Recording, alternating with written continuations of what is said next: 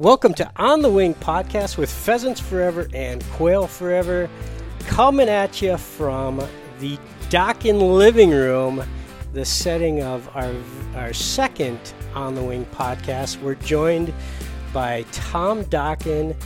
We're going to talk using your bird dog to hunt sheds, and co-hosting this particular episode is the in-house resident expert at Pheasants Forever and Quail Forever on shed hunting, Logan Hinners, senior graphic designer. Gentlemen, thanks for joining me to talk shed hunting. I'll admit I'm a bit of a novice when it comes to using my bird dog for hunting sheds, so I'm glad I've got you experts here. Well, we'll bring you up to speed. So, speaking of getting up to speed, I tried doing research on kind of the history of shed hunting on this thing called the Google machine. I didn't go to the library and look up microfiche, but you do a Google search of shed hunting, and there is only one name that comes up when you say history of shed hunting. It is Mr. Tom Dockin. So, did you invent this? No, I didn't, and I always try to clarify this when I do a seminar. I wasn't the first guy to teach a dog how to do this. Mm-hmm.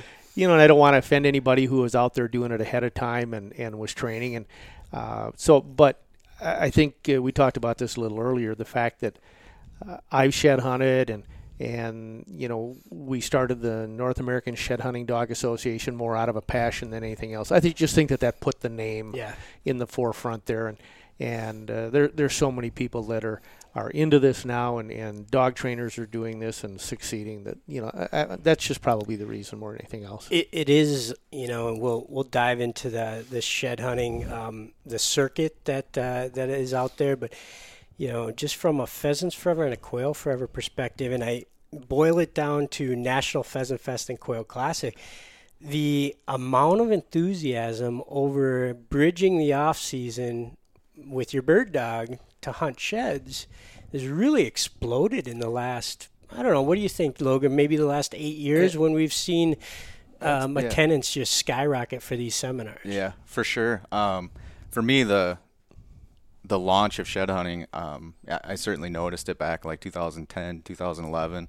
At that time, I was out west as a hunting guide out there, and some of the guys were using dogs to find and locate elk sheds, and I was like, wow, man, that's cool. I didn't at the time own my own bird dog, but you know, I made a mental note and told myself when I do get a bird dog, like, I'm definitely doing that. And I think it was about that time for me, you know, Josh Miller kind of came on the scene, and his chocolate lab, Easton, I think won Tom's trials. And, you know, I kind of started following it at that point, and it was about that point that I got my current lab, Aspen. And, I mean, that's kind of where I jumped on board, and man, I love it. It's a great time for me. You know, we're through bird season. I'm a big archery deer hunter. So it's the ability to be able to combine both those passions in a time of the year where there's not a lot else going on, and I can get my dog out in the field, continuing to work with him. I mean, there's nothing that beats it. Well, and that's why I asked Logan to be the co-host for this particular episode, because he is the absolute profile, right? I mean, he's into it. He's a hardcore deer hunter. Yep. And he's got a bird dog that he's absolutely in love with. And shed hunting is the bridge between the two. And you must have seen that early on.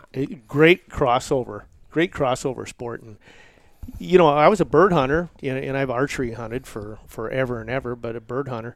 And I shed hunted, just walked around and looked for sheds. And, you know, I'd seen somewhere where somebody was doing sheds with their dog, and I go, well, I am a dog trainer. I should be able to know how to do this.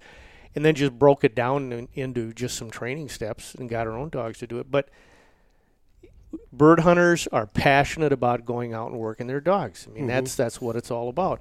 And we have this gap, especially up in the Midwest. You know, hunting season's over.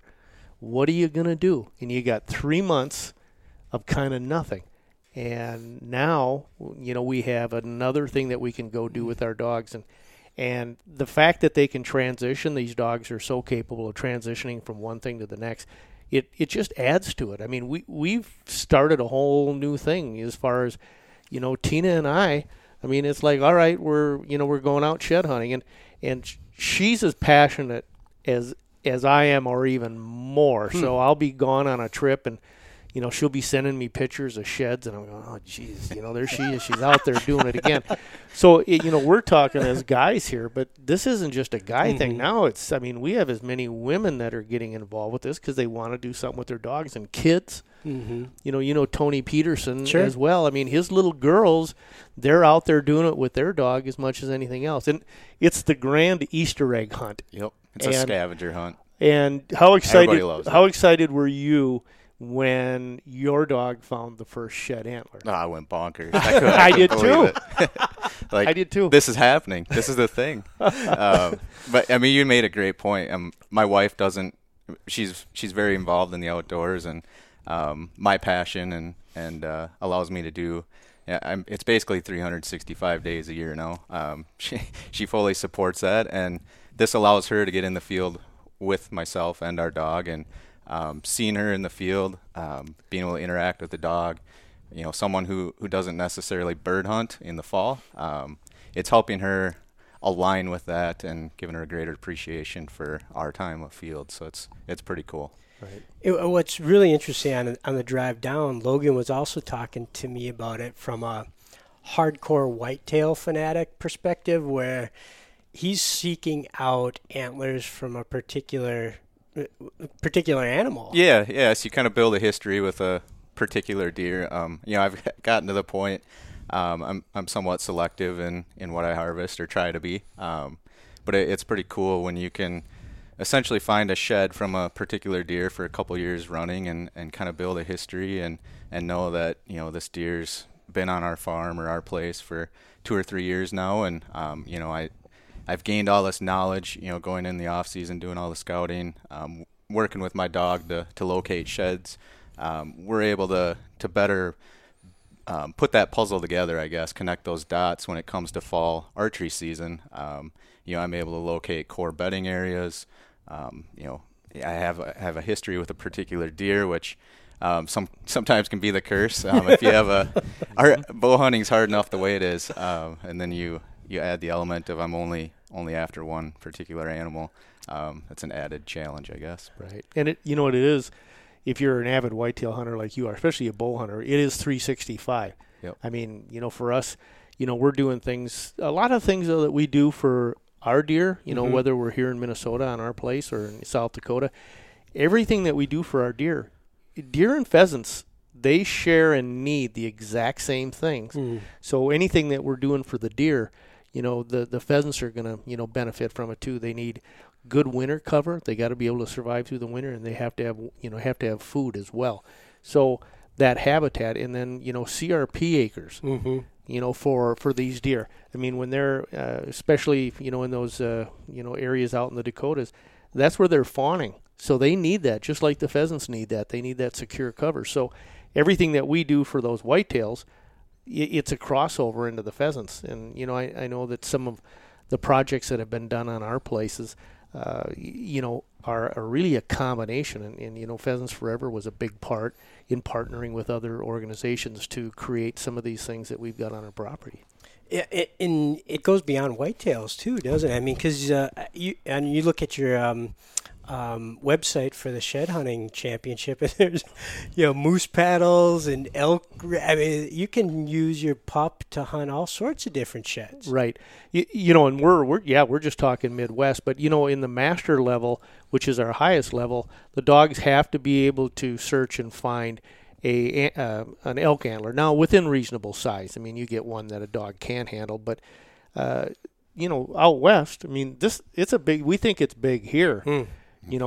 Hunting elk shed antlers, I mean, it's a big thing. They even have seasons out there, and the reason for those seasons out there is so they're not pushing them out of those wintering areas, which is really important. But a gentleman who won the World Championships a couple times came from New Hampshire. Well, his dog primarily was a moose shed dog, where that dog could retrieve some smaller ones, but would indicate when it found one, run over to him and go like, get over here. There's one right here. What breed of dog is that? It was a Labrador. Okay. It was a Labrador. I was just making sure it wasn't a cocker. Well, we've got... There's a story coming, folks. There is a story coming. There's a little dog who's competed for probably, I think he was at it for about 4 years. His name was Newman. And this gal showed up at one of the trials, first time we ever saw her, and she's got Newman under her arm. I mean, and he's like kind of a terrier, kind of a cross. Uh-huh. Everybody was kind of thinking, she must be just here to be watching these dogs work. And she comes in, signs up, and she got a lot of people raising their eyebrows like, are you kidding me? That little dog tore it up. And he ran in the World Championships here, and he just missed being a finalist. I might be wrong on this, but 3-4 years ago, missed just being right out of the finals. So any breed. It only takes a nose. Any breed, that's right. Well, okay, so a few minutes ago you mentioned that it's the step-by-step process. And from a guy that's really dependent on his dogs to, the innate ability, the natural instinct to chase feathers, I don't even know where I would start to train in a dog to find shed. So help me out here. What's first thing that you need to think about? Well, the thing is, you've seen the seminars at the Pheasant Fest that I've done, is I really want to break it down and go like, this is not rocket science here. This is really easy, and it's just basic steps.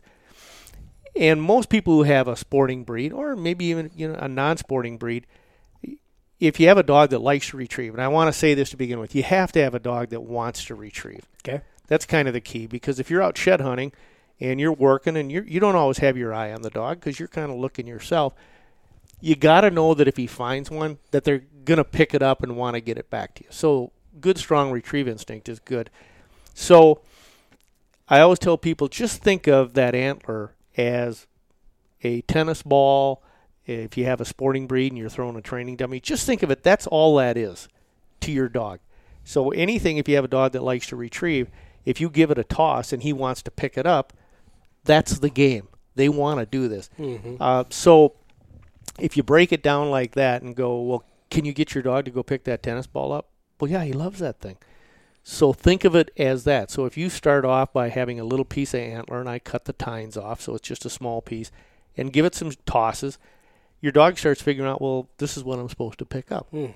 And then, we start adding from there. Now that it'll pick it up and you're having fun with it, now start hiding it. My dogs are in the house here. A lot of people have them in the house. Doesn't have to be. Now you can go and hide it in the middle of the next room. Not real tough. But then I use a word. My word is find the bone. You can use something else. But I always tell people who have hunting dogs, don't use one of your bird commands for that. Make this separate. And play that game of letting them go in and find something. And then you can take it in the backyard and start hiding, some antlers in the backyard.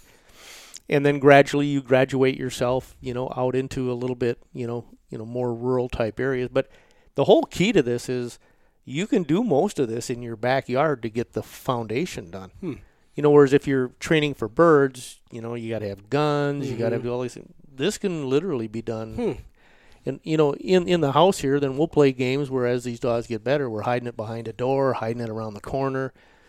When we start saying find the bone, the dogs are tearing this place up, just looking for it.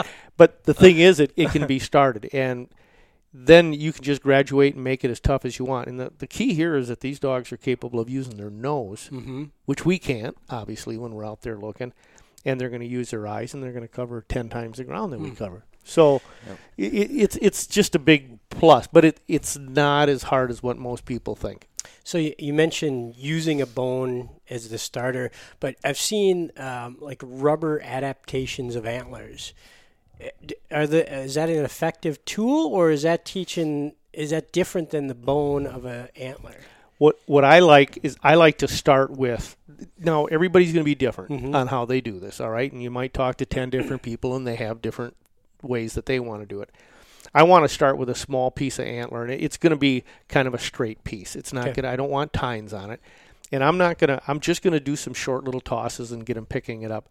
One thing I don't want people to do is when they start doing this is taking an antler and, with full tines on it as you graduate, and giving it a throw and send the dog for it like 20 yards where he's running 100 miles an hour and hits it. Okay, that just, it doesn't make sense because you got tines involved. So we start off just with some short little tosses, and then gradually we work on having them just go out and start to look. So that whole idea is I just like to start with what they're gonna have. There can be lots of different ways. We have one that is plastic. It's a hard plastic, and it's hollow, and you can use it in the water.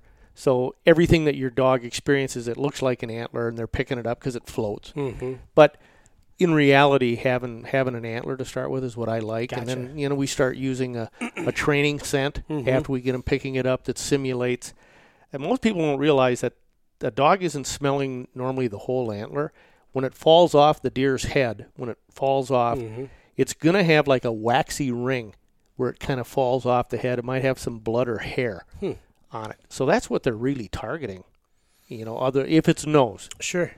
Visual isn't a whole other thing, but that's what they're going to be after. And so we simulate that with the scent that we put on the antler and get the dog kind of, preconditioned to that. And how long does that scent, after it falls off the animal, how long does that scent hold on? For a long time? The fresher, the better. Sure. The fresher, the better. What we're after is having them to the point where... And folks, we're looking outside the window, and there are 1, 2, 3, 4, 5, 6, 7 whitetails in the driveway all of a sudden. And no antlers. They're all off by now. It's, we got some bucks that come in here now, and you go like, oh, his antlers are somewhere. But the scent the fresher the better. And this time of year here, where we still have moisture on the ground, we got snow. They're gonna stay fresh for quite a while. It's kind of like having one in the freezer that thaws out. When you start getting into when it's warm and it's super dry, it's gonna dry out. And then you've also seen if you found some white chalky ones, in the fall or something. There for a year or two. Yeah, they just don't have much scent. But remember, they're using their eyes as well. So yeah. That's something that I use too, is like a cutout silhouette, and I know that's part of your regiment is just kind of training your dog's eye for that shape, that distinct characteristic of antler tines, and they'll start to pick that up visually as well as using their nose at some point. So I definitely use that approach, and the biggest thing for me and my pup was just keeping it fun. Just like anything in training, you start to do it too much, or they get sick and tired of it. I mean, you can tell, and it's just time to be done. And I'm just trying to keep that fun for them, I think, was the biggest thing. Right, and we do that even with bird training. Most people go, well, the dog did it twice, especially a youngster. Let's just keep doing it because he loves it. And the whole key is not giving them enough, ever. I don't ever want them to have enough as a puppy. We always quit well before they would even think of quitting. And you always want them coming back going, I didn't get enough. That's why, like, an old dog, over a period of time, they'll hunt all day just with the hopes of finding the next pheasant over the next hill.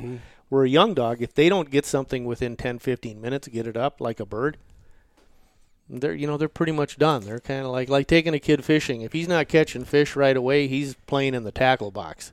It's never happened. Well, okay. but that's kind of that same mentality. So gotta keep it fun.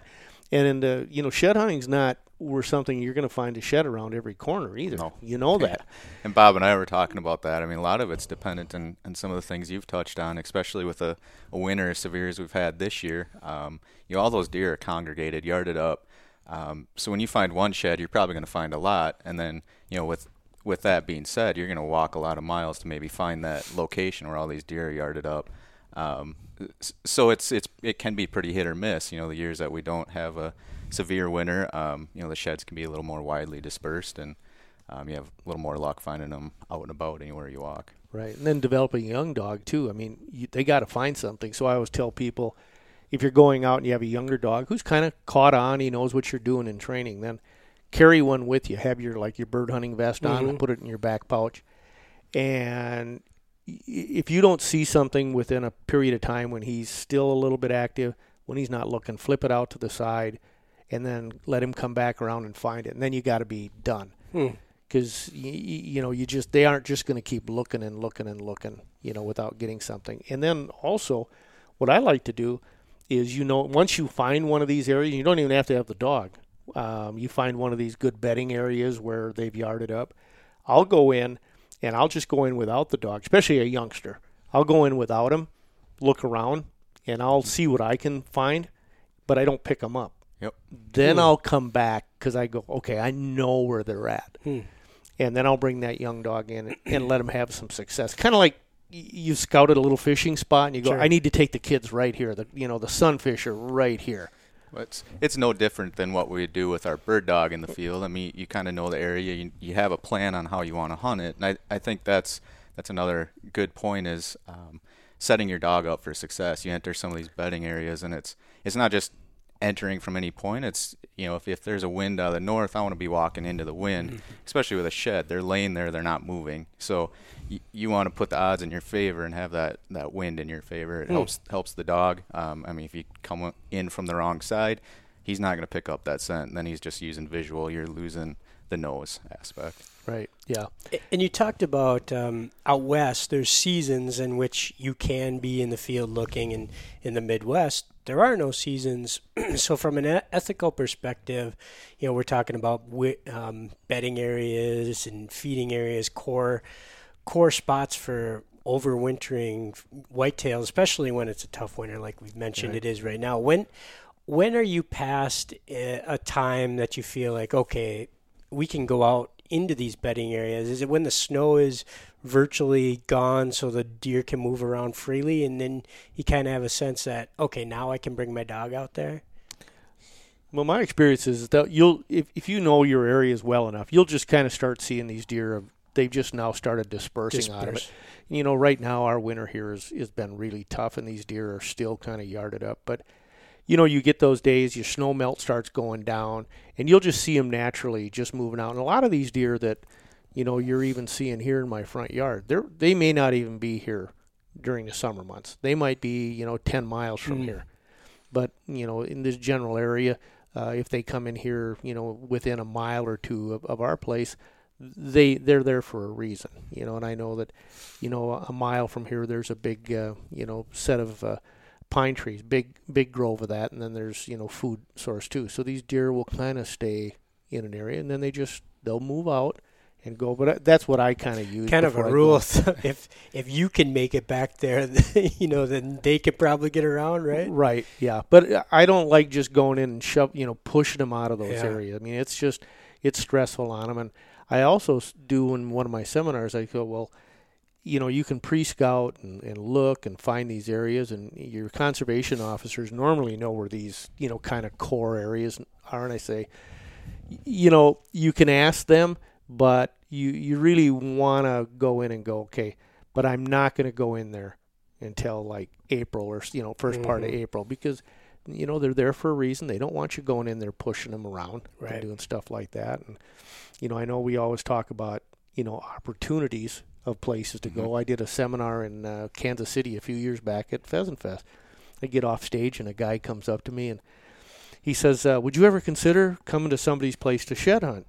I go, well, yeah, I guess. And he farmed thousands of acres in the western part of the state. And he says, when I run over one of those, and he's got big equipment, big tractor, with those tires about the size of, 747. When I run over one and puncture a tire, I mean, it's not $100. I mean, it costs him, in the vicinity of $1,000 or more every time. He says, I want them all out of here. So, you don't get a lot of people coming up and say, would you come and shoot my pheasants because, there's too many of them. So there's opportunities out there as well. I know in South Dakota out there's these deer move into these farmyards. And especially if they have cattle, that's kind of the biggest thing because they're feeding. And they're in the silage piles and there's stuff like that. And, once again, it's like, well, maybe you can get permission to go in and find those antlers. And if you're interested in just hunting your dog, and if they say, well, I kind of like the antlers, well, I'll give them to you. Yep.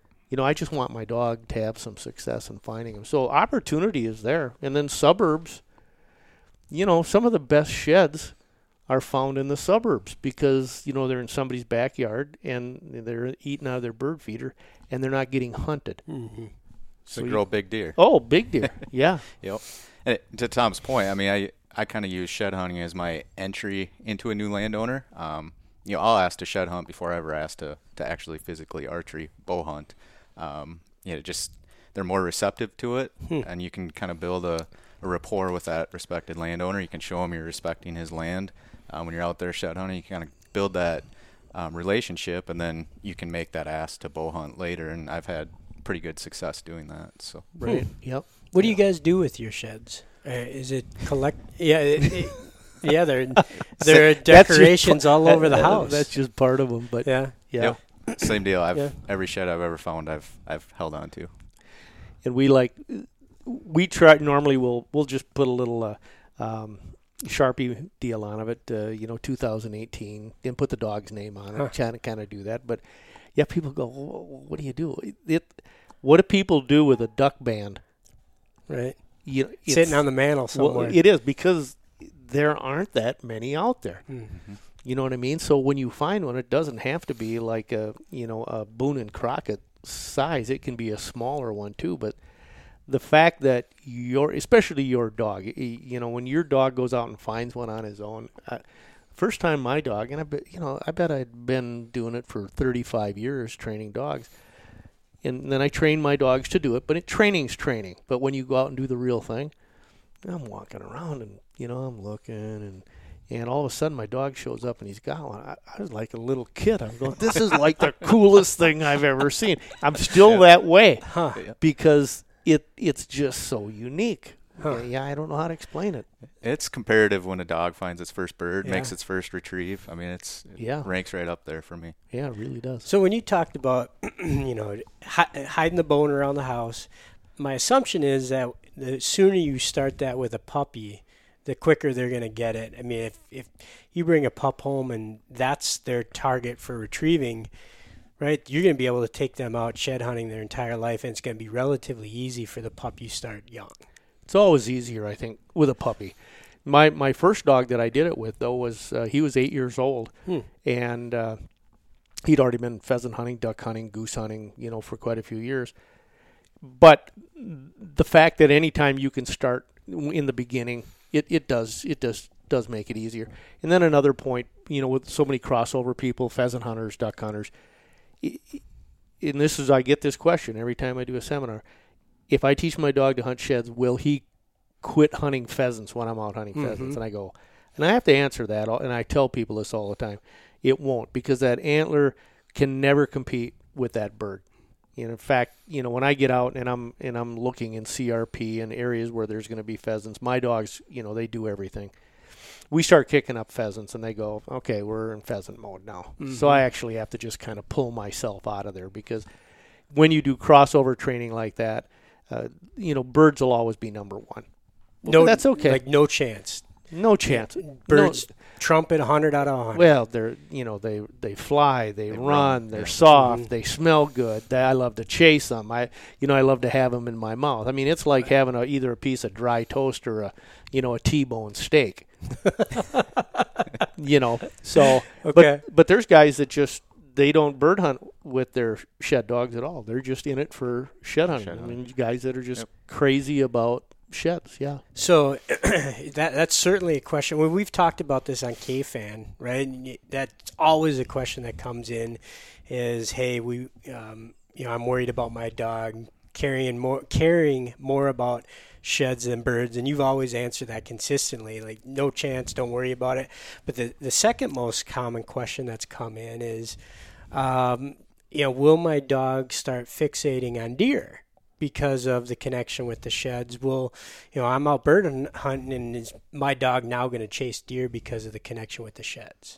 No, in most bird dogs, in a sense, at some point in their life, that prey drive, we always talk about prey drive for birds. I mean, you could develop prey drive for deer. I mean, if you go like, I want you to chase the deer, and you encourage him, the first one he bumps up.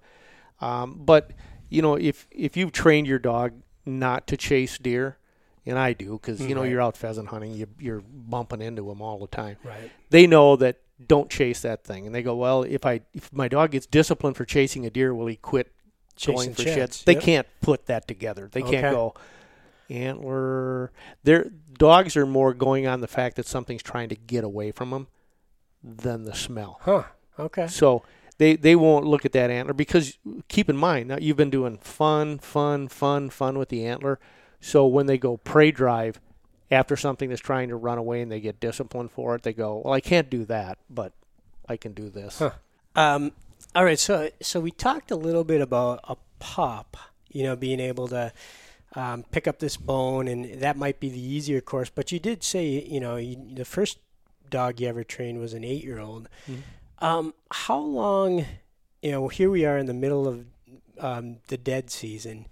Can you theoretically train a dog to learn how to hunt sheds in a matter of weeks and go out and find them, or is this more of a lengthier process than that? You can get them started. Let's just say, okay, it's what, mid-March. Mid-March, and you go, okay, I'm going to go out in 2 or 3 weeks. You could get a dog started having fun, picking something up, and making a game out of it. But you really do need some time to develop it, where it gets to be a routine and go out. I would say realistically, for somebody to have a dog that started getting proficient on it, a couple months, but there's nothing to say. Let's say on an older dog, let's say your bird dog, right? Mm-hmm. He's used to going out and hunting, and he doesn't have to find something all the time. There's nothing to say you can't take that dog out. Sure. And even if you have a young dog that just likes to go out and explore and be with you, you can go out, but your expectations have to be that, well, he might get bored with something, but so I wouldn't keep saying, find the bone, when I know that it's probably not going to happen. Nothing to say you can't take that dog out for a walk, and if you stumble on something, you can do it, so but to have one that's like he's on top of it, he's geared in, he's like going to do it, it takes a little bit of time, like anything else, like a bird dog. Do you think some dogs become better at hunting sheds than they do birds, or is a good bird dog going to be a good shed hunter? Is it a different skill set? I just think that the game, a good bird dog, let's just say a good bird dog. I mean, like he's like, all I got on my brain is bird hunting. Mm-hmm. I don't see that dog being a better shed dog than a bird dog, just because of that same fact is that bird's king. It just is. Now, the proficiency, from when we started the shed trials and watching the dogs today that are competing, night and day almost. And it's just because people have gotten passionate about it and put the time in on it. They're year-round on just doing the training for it. So the dogs are way better now. So the dog that wins the National Shed Hunting Championship later this spring, you take that pup out in the field to hunt quail in the fall. Are they going to be rock stars, or is it simply different?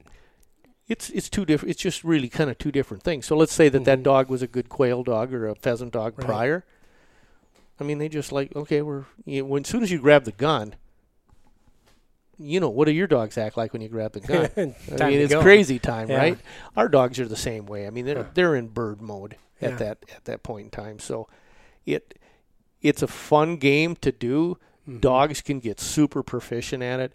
It's just been my experience that there's just not a competition. Birds and sheds, there just isn't. Yeah, it's interesting. I was thinking like maybe that there's not that there's competition between sheds and birds, but that similar skills would transfer from one to the other. It does. I mean, the upland, all you're doing is upland hunting. Right. For sheds. So it's using your nose. That was another question. So if a pup is using nose and eyes to hunt sheds, what percentage do you think the dog finds with its nose versus its eyes? That's a good question, because a lot of times you don't see what they're doing. I mean, because they're, you're out there and you might be just off and him picking up on scent.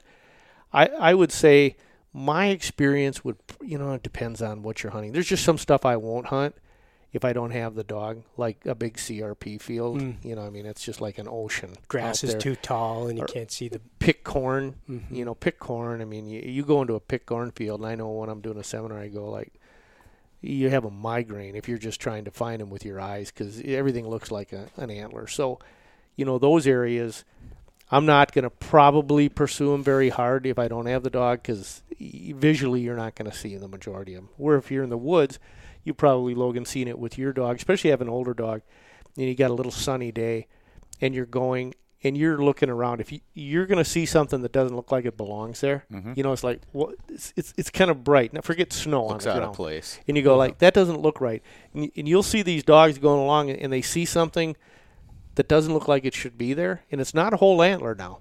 It's just like there's one little thing sticking up that doesn't look right. They'll go check it out. I think that's exactly what happened. Like Aspen's first shed that he found it when we're working our way through this little wood lot, and there's public land, and about at the exact same time him and I saw this object that stuck out. It was a shed. I saw it, and the second I saw it, he was already reacting and bolting towards the shed. And it had to have been a visual thing from our training sessions, and I mean he ran right to it, super excited, just like he gets when he gets birdie. Tail going crazy. I mean, it was the same exact thing as following them in the uplands chasing pheasants or quail, and he picked it up, brought it back. So, I mean, I think it's a multitude of things, but they definitely key in on it with eyesight for sure. Right. Yeah. So it's kind of hard to say because a lot of times, bird hunting, you kind of want to, pointing dogs different depending on how far you let them range, and how much you trust them to hold point once they get out there. Whereas this, range isn't as much of an issue because we're not worried about a dog bumping an antler. Bumping meaning like you're going to flush it and it's going to get away. So I'll let my dogs range more doing this because I'm not worried about them flushing something wild. So it's, we just give them a little more free rein. Well, you've teased my next question, pointing dogs. So is a pointing dog going to point a shed, or is a pointing dog going to pick it up and bring it back to you, or is the pointing dog going to say, nah, this isn't for me? Well, we have there's several German Shorthairs that run on a real regular basis in the competitions, and once again, it's how much retrieve does a certain breed have. Okay. And my feelings are like your versatiles probably have more retrieve in them. Than maybe your English pointers or your setters. Yeah. They so your Vizslas, your wire hairs are going to be your short hairs. The Navda breeds are going to have a stronger preference to hunt sheds. And we'll say stronger preference. Doesn't mean that you won't have, one of the breeds that we just talked about. You could teach a setter to do it, but there's going to be a higher propensity in a breed that's stronger retrieve. Yeah, and the versatiles, you go, what do they have to do in their testing? Got to retrieve. Right? I mean, so they breed for some of those traits, because the dog has to, that's part of the testing process. They've got to retrieve something. So that's it more than anything else. So we're seeing everything. I mean, it's amazing the different breeds that you see, that are out there doing it. So it strong retrieve instinct.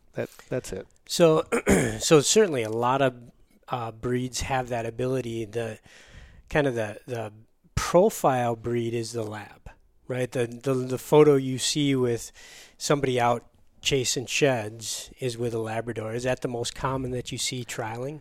It probably is because of the retrieve factor. But think about this, when the big air competition, the dock jumping competitions first started. Sure. I mean, it was labs. It might as well have been lab dock jumping.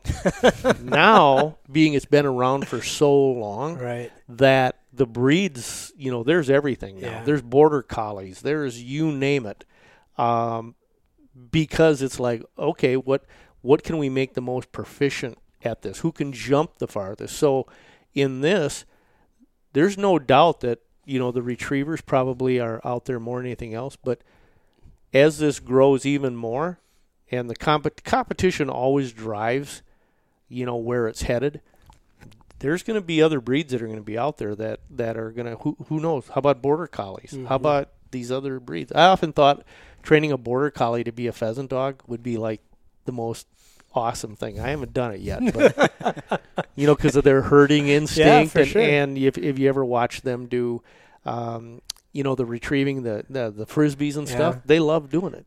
So this could evolve into who knows what breeds will be the best of the best. So, tangent question: what's the most oddball breed of bird dog you've ever seen out pheasant hunting? Non-traditional, not what you. Now, does it have to be a bird dog, or can it be any breed? Yeah, any breed. I'm sorry. What breed of dog, outside of what you would expect, that you've seen succeed as a bird hunting dog? We're in southern Alberta, Canada, in the mid-'70s, and a friend of mine and myself were up there, and we were hunting ducks and geese, and then we went down to Brooks, which is right on the U.S. border, to hunt pheasants. You don't think Canada to hunt pheasants? No, but just southern Canada, Huns and Sharpies and pheasants, pretty good. They had pheasants there, and we were hunting on a piece of property there that we got permission from a guy, and he said, "Well, you mind if I go out?" Well, come on, let's go. He had this thing almost looked like a little rat terrier by the name of Tammy, and she was like a little buff-colored thing. I bet she didn't weigh 10 pounds.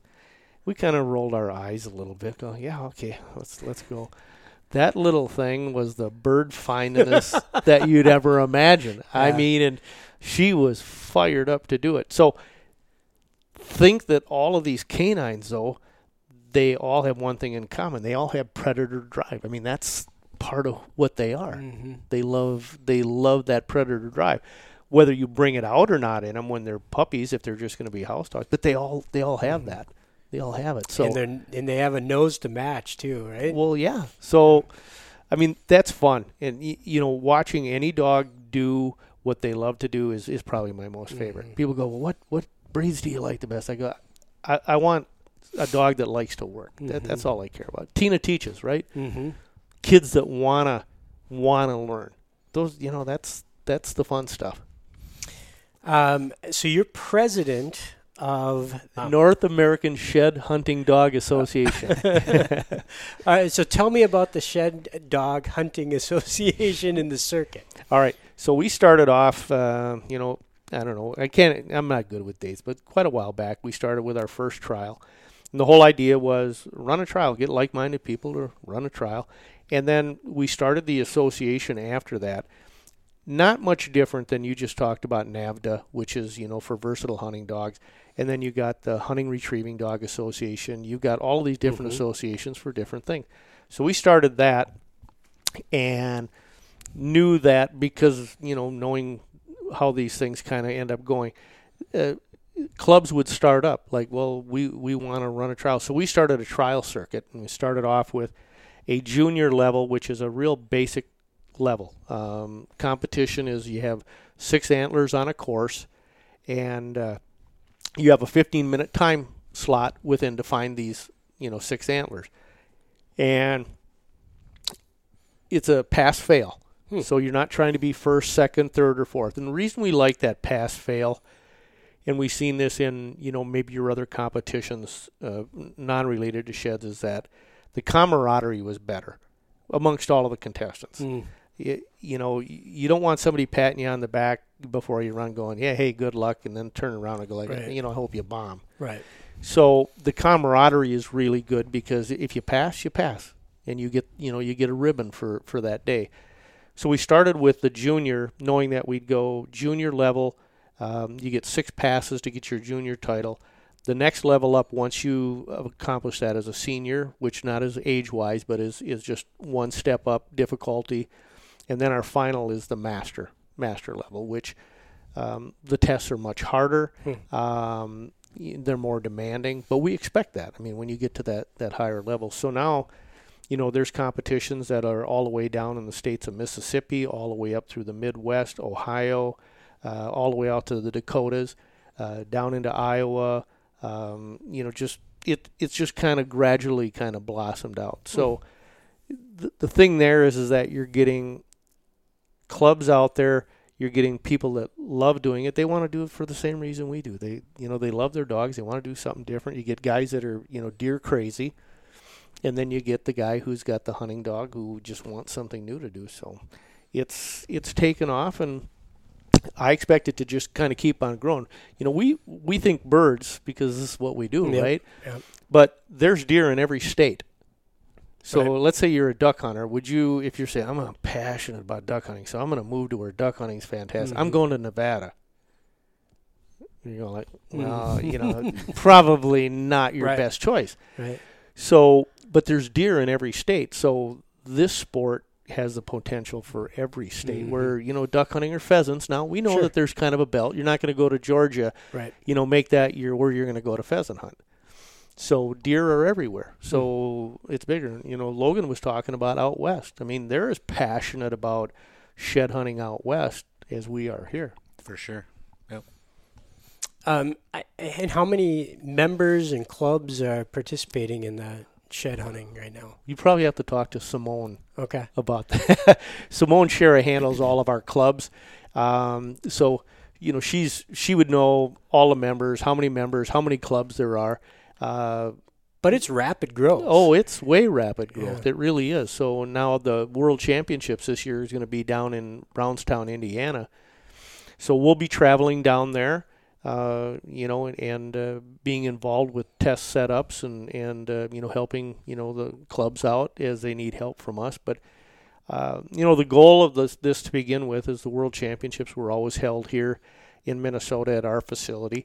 And now that it's grown to a certain stage, is we want everybody to be able to experience this. So kind of like Pheasant Fest now, you want to move it around. You want people to experience it in different places. So now it'll go to the Indiana Shed Hunting Dog Association, which is a NASHTA affiliate.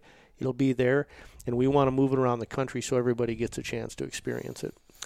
And you said 6 finds in 15 minutes, and that's the entry level. What's the master level? Well, the master level, we keep the time limit the same, but the difficulty. Let's say like at the master level now, these antlers can be placed under brush. The dog has got to retrieve one out of the water, where there might be just a tine sticking out of the water. In the case where the trial is held in the middle of the winter, it's going to be under the snow, but maybe just a tine sticking out. You have to do an elk antler of handleable size. So the difficulty ramps up with everywhere we go. So let's say a deer drops an antler. It's in a creek, and that antler tip is out of there. The dog's got to show some ability to go like, I want this bad enough that I'll stick my head underwater, my nose underwater to pick it up and bring it back in. So we're looking more for tenacity than we are anything else. And then these dogs, once they get to that master level, the handlers are way good now by this time too. They'll go into a course, and Logan was talking about nose and wind before, right? Right. I mean, these handlers now when they get to that level, they get it. They know which way the wind's coming from. They're working the course, and then they're going like, okay, I need to work this side of the course, because they want to give the dog every advantage that they can. And a handler just can't go up to a shed and stand next to it and go, well, here it is right here. Well, that's what I was wondering. Can a handler indicate with hands or like, you know what I mean? Good question. Well, even like I've had conversations with my dog just with my eyes before, right? Can you communicate to your dog in any way? No, we don't want a handler to see an antler and then, because you'd be able to do it, hand signal your dog right to where it's at. Because now it really isn't about the dog anymore. Right. It's more about the handler. But handlers are maybe going to see an antler on the course, and we want him to work that dog, get him downwind or whatever it might be to come up with it. And once a dog finds an antler, the judge is going to say, find. That means the dog has found it. The handler has to stop where he's at. The dog has to come all the way back and give it to him in hand. Now, and you can't go to the dog to take it from him. So we want to see that retrieve too. Right. So we want that retrieve coming all the way back to the handler. That was going to be my question. If you had a pointer that was maybe locking up and pointing on a shed, they're getting graded for the retrieve itself. Yeah. So Okay. so in order to pass, you have to get that antler back. Okay. Now, when we do the World Championships, up to this point, the junior, senior, and master have all been pass-fail. When we get to the World Championships, now this is the one event out of the year you've had to have qualified at other events to come to it. And there we have the same setup, 6 antlers, time limit, but we're going to find a winner now. We're going to find world champions here. So what happens then is you got 15 minutes, so you get 50 points for a find and 50 points for the retrieve that came back to your hand. Whatever the 15 minutes you did not use, you get that as part of your score. Okay. So speed is important, okay? And that's how we find a winner. And once again, we don't want it. The only judging is that it's got to come back to hand. So we don't want it on style points. We don't want it on anything else. We want this as fair as possible because we want everybody leaving that going, I was at the World Championships, and I had a great opportunity to do it. And it's not about did the judge like my dog or the color of my dog or whatever it was. It's all about the dog. So when you get to the World Championships, being it's like winner take all, the competition is there. I mean, the whole casual attitude has changed. Throw it out the window. And then we have a big banquet, awards banquet, on that Saturday evening. Masters runs on Friday all by itself, and then we have the Open. Then we call it Open and Amateur. Open professional dog trainers can run in as well as amateurs, but then an amateur can only run in the amateur level. And then we have the junior level too. For these are dogs that are under. Then we say in that junior level they got to be under 2 years of age, but it doesn't necessarily hold true during our normal season. So by having that, we bring everybody together as a community, and it's kind of that one big event of the year where everybody can be in there and participate. And are most of the events kind of a winter-spring window, or do you have events happening all year round? Depends on the time of the year. Probably the most of them start happening in that December, January, February, March, and April. You get down south more because of the weather. Right, it just goes so darn hot.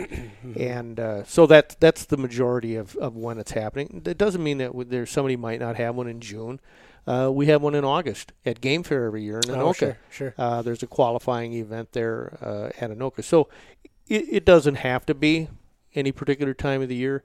I'd say up in the Midwest here, you might see some in the summer more so than you would down south, just because of the heat. Well, and you've become pretty good friends with Lee and Tiffany Lukoski from the television show The Crush, and I think, correct me if I'm wrong, the friendship started with them getting a pup through you guys, but then you started teaching them all how to do shed hunting.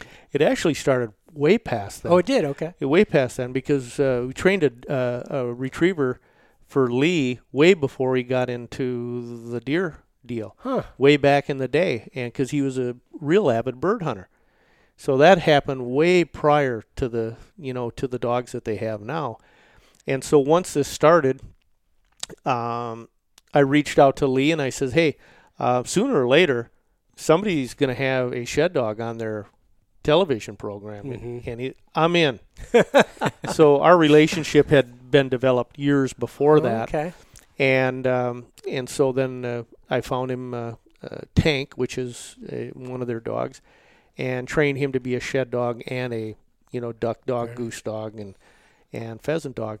And then Tiffany, she's way into this stuff too. And well, I got to have my own dog. And Tiffany's mom is too. And Linda, yeah. So then we trained a dog for Tiffany, which is Maddie, and she's Maddie won. Tank won the junior world championship and the amateur world championship when he was under a year, and then Maddie won the amateur and the open world championship at one point, and then Linda trained a dog for her by the name of Kaya, and Kaya won the junior championship one year. But think of them as that, when they shed hunt, they find sheds. Right. Yep. I mean, it's like, that's what they do. So their dogs get that opportunity to really do it.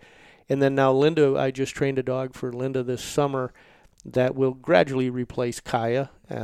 So she's got a new youngster. She's a little under a year old right now. So, but they're great ambassadors. I don't know if you've been around them, but there's very nice they're people. just there. They're there to shake hands, and that's one thing that's amazing because we've been on other trips, fishing trips and hunting trips with them, and no matter where you stop, when that bus stops, it's like mosquitoes coming to a light. People they want gravitate to that bus, and they'll always take the time to shake hands and do pictures and stuff. So they're good ambassadors for it. But obviously their name, having that, associated with the shed hunting is been just, I think it's been great for the sport too, because people go like, I want to do that too. Mm-hmm. So yeah. If folks want to learn more about getting involved with the shed hunting trials and association, where can they find more? They can go to sheddogtrainer.com, and then they can also go to NASHDA, NASHDA.com, and then they'll find where all of the trials are and, where the events will, be. And I always tell people it's a good idea if you're thinking about going and doing it with your dog, don't be intimidated by it, because everybody who has done it, they did it for the first time at one point and were unsure of what to do. Go to one, just, watch it and walk along. And a lot of times you can just walk behind a group and, you go like, well, I can do that. Mm-hmm. And so that's why we want people to be successful. So that junior level, entry level is there to encourage people, to, get involved in doing it. So a lot of fun. Has Aspen, Logan, has Aspen ever found a shed that you think back to and like, where the tine is sticking out of the water, that you're like, oh baby, that like the most memorable shed that Aspen's found? Yeah, so the one that jumps out to me, I talked about the one, but the one find that jumps out to me is earlier in the year I had found a real nice 8-point side. We walked this property probably 5 times throughout the spring, and I was gun-ho on it, trying to match it up, trying to find the left side, and it was a really, really nice buck that I'm like, that other side's got to be here. So we went back a few times, and I don't know, it was like the 3rd, 4th time back into that wood lot. I just worked it different than I had previous times, and he would, I let him work out quite a ways further than I usually do, and he was kind of along this swampy edge, and there was like this down log, and I could see he was behind there, and he was getting super excited, and the shed was kind of like buried underneath that, log and grass and all kinds of stuff, just a little bit of the tine sticking up, and he had a hole of it and was pulling, trying to get it out, but it was stuck. We're going super excited, so ended up, the rodents had got to it, and it was chewed up a little bit because it had been laying there, some of the spring, but he had located it, found it, and was trying to get it out, and it ended up matching up that 8-point side. So that's probably the coolest find he's had. I was super excited about, and now I got a nice match set. It is kind of fun when you go like, now I got to find the other side. I remember Tina found a really nice shed. It was probably mid-March, and she said, I'm going to find the other side. And, and she's, if you know my wife, it's like once she decides she's going to do something, it's like, just don't get in her way. And I go, yeah, okay, honey, fine. Yeah, you're going to find it. And I go, like, your odds aren't probably that good. And she'd hunted for a month. And she ended up coming with the other one. So it was just kind of one of those deals where you go, well, if you just stick with it long enough, she ended up coming up with it. How often do you find the matching set? It's got to be, maybe 1 in 10. I'm not very good at it, but there's people that say, if you find one side, the other side's typically within 100, 200 yards of the one side. That's what I just don't have that great of luck with it, but it depends. We'll, especially if like the deer are on this property, like you go, they're here. So and you go like, I know they're bedding up there, and here's where they're coming to the food. So you go somewhere in here it's going to be. Depending on the kind of cover you're hunting, too, it can make a difference. I've found them, 8 or 9 months later. 2 years ago, I'm brush hogging, and thump, I hit something. What the heck is this? I thought it was a rock or something. I better get this out of here. I go back there, and it was the match side of something that we'd looked for, and it was within 200 yards. Yep. Yeah, of where the first one was. But if you got big grass fields or cattail sloughs, those it's tough to always come up with them. But when you find them, it's pretty neat. And part of that is it's you like deer hunting and getting one with a bow, but when you have that match set, I mean that's you're basically holding that deer. Right. Yeah. And so this year, Tina harvested a nice buck with her bow. I didn't, but then I go well, I got another chance at him because I'm going shed hunting here in several months. So just build more history. Yeah. So it really is. So it's fun. All right. So to recap, if somebody is listening and they want to get started, start with piece of bone, a piece of antler, a small piece without a lot of tines, so they're not going to get poked, and just start playing a game of hide and seek and fetch with it. Right? Use it in the house, use it in the backyard, and then progressively get more and more difficult in where you hide it. Right. And, there's products out there. This sport is pretty cheap to get into. I mean, let's say if you're a duck hunter. Boats, ducks, decoys, guns. That's right. You calls. I mean, you got a fortune stuck into it. Pheasant hunting, not so much. A gun, a vest, and you got your dog and a Volkswagen Beetle, and you're, you're kind of good to go. Yeah. This, the equipment that you have is not that. It's more the steps, and I gave you kind of a brief steps to take. But people can also go, if they want just the tools to do it, like maybe some books and DVDs, some of those things, go to everythingShedDog.com. It's an online store.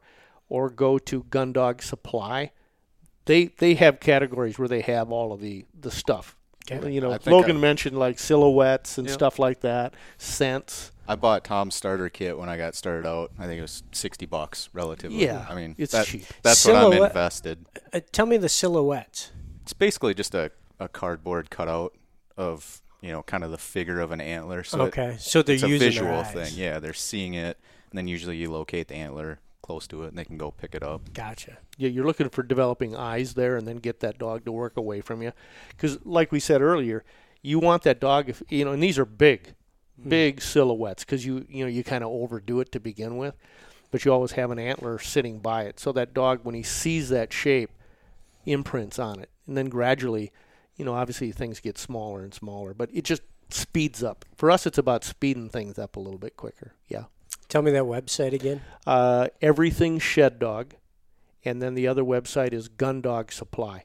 But I mean, you can find this stuff at Cabela's and Bass Pro Shops, and pretty much all over the place. But like books for training your bird dog, right? I mean, it's just it's just kind of a roadmap of how to get there, and this is really pretty much the same. Yeah, I'm Aspen 7 now, and I'm less than $10 in a year, to shed hunt. So, and I got a lifetime of memories with my wife and dog out in the field, and so it's great.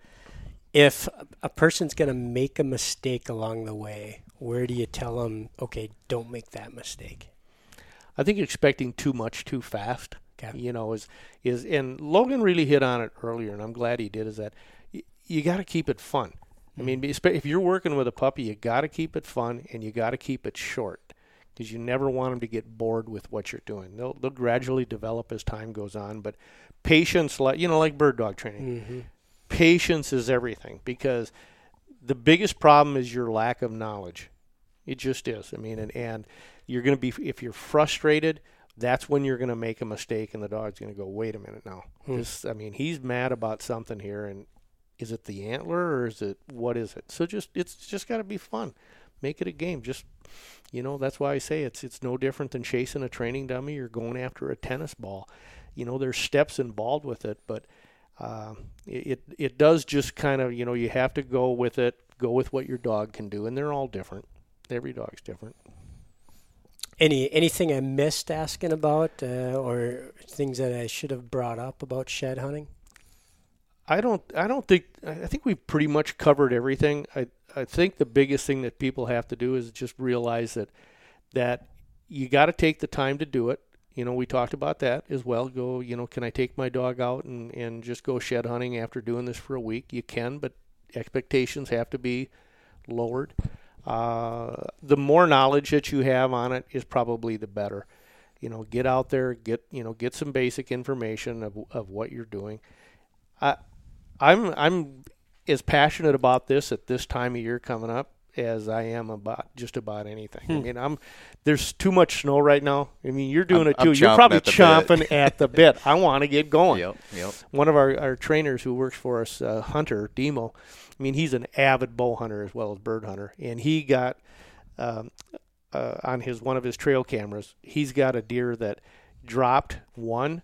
I mean, and he was foaming at the mouth, knowing that deer was here yesterday. Now I've got a picture today where he dropped one. Well, he went out there and he found it, but then it snowed, and now it's just killing him. He's got to wait now. I mean, until he can get out there. So it's like, I got to get out there. I understand, but it's a passion thing more than anything else. But it's kind of neat that you say now it's a family thing for you too. Yeah, and it just is. Yeah, it's a great opportunity for maybe folks that don't necessarily hunt. I mean, you don't have to hunt to get involved in the sport, and if you have a willing dog that wants to learn and you have the time to do a little training, I mean, anybody can get into it. Hunter, non-hunter, it doesn't matter. And we talked about this, getting your kids out. I mean, we talk about getting kids out, getting them started, being in the woods, right? Right. I mean, that's our next generation here. That's no different with this. They have to be successful too. And I know some guys that they want their kids to come out and have fun with it. They'll go out and put some antlers out ahead of time. And, not even when with the dog. And they'll let them, oh, you found one, How do you keep that going? Yeah. It's kind of the same thing. So you're building a passion. Well, and you also earlier connected the dots between you're out in the field, seeing the cover, seeing where the habitat where the deer are living, and the same places where the work of Pheasants Forever and Quail Forever doesn't just benefit those two species, right? It's that web of life that we keep going back to. If it's good quality habitat for the birds, well, the deer need it too. Oh yeah. Yeah, we've seen it on our projects that we're, cost shared by, different, organizations, Pheasants Forever being one of them. I mean, ducks, pheasants, the deer, and that's maybe just hunted species. Right. Forget about all the other things, the wildlife that's out there that's using them. So we're big fans. We're big fans of it, and we're big fans of Pheasants Forever and Quail Forever too. Well, no doubt you are. You've been a great supporter, and we're big fans. And if folks have not been able to see the shed hunting seminar that you do at Pheasant Fest, you do it every year, and they can look for you in Minneapolis in 2020. Get there early because it's probably the single most popular seminar on the Bird Dog stage because it does bridge that off season between what you're chasing birds and then deer hunting, and it allows you to get outdoors in the months of March and April and even into May. One other thing I should bring out here, because you talked about those seminars. I think Tina had mentioned that one of our seminars is posted on YouTube, our shed hunting seminar. So it might be somebody could do shed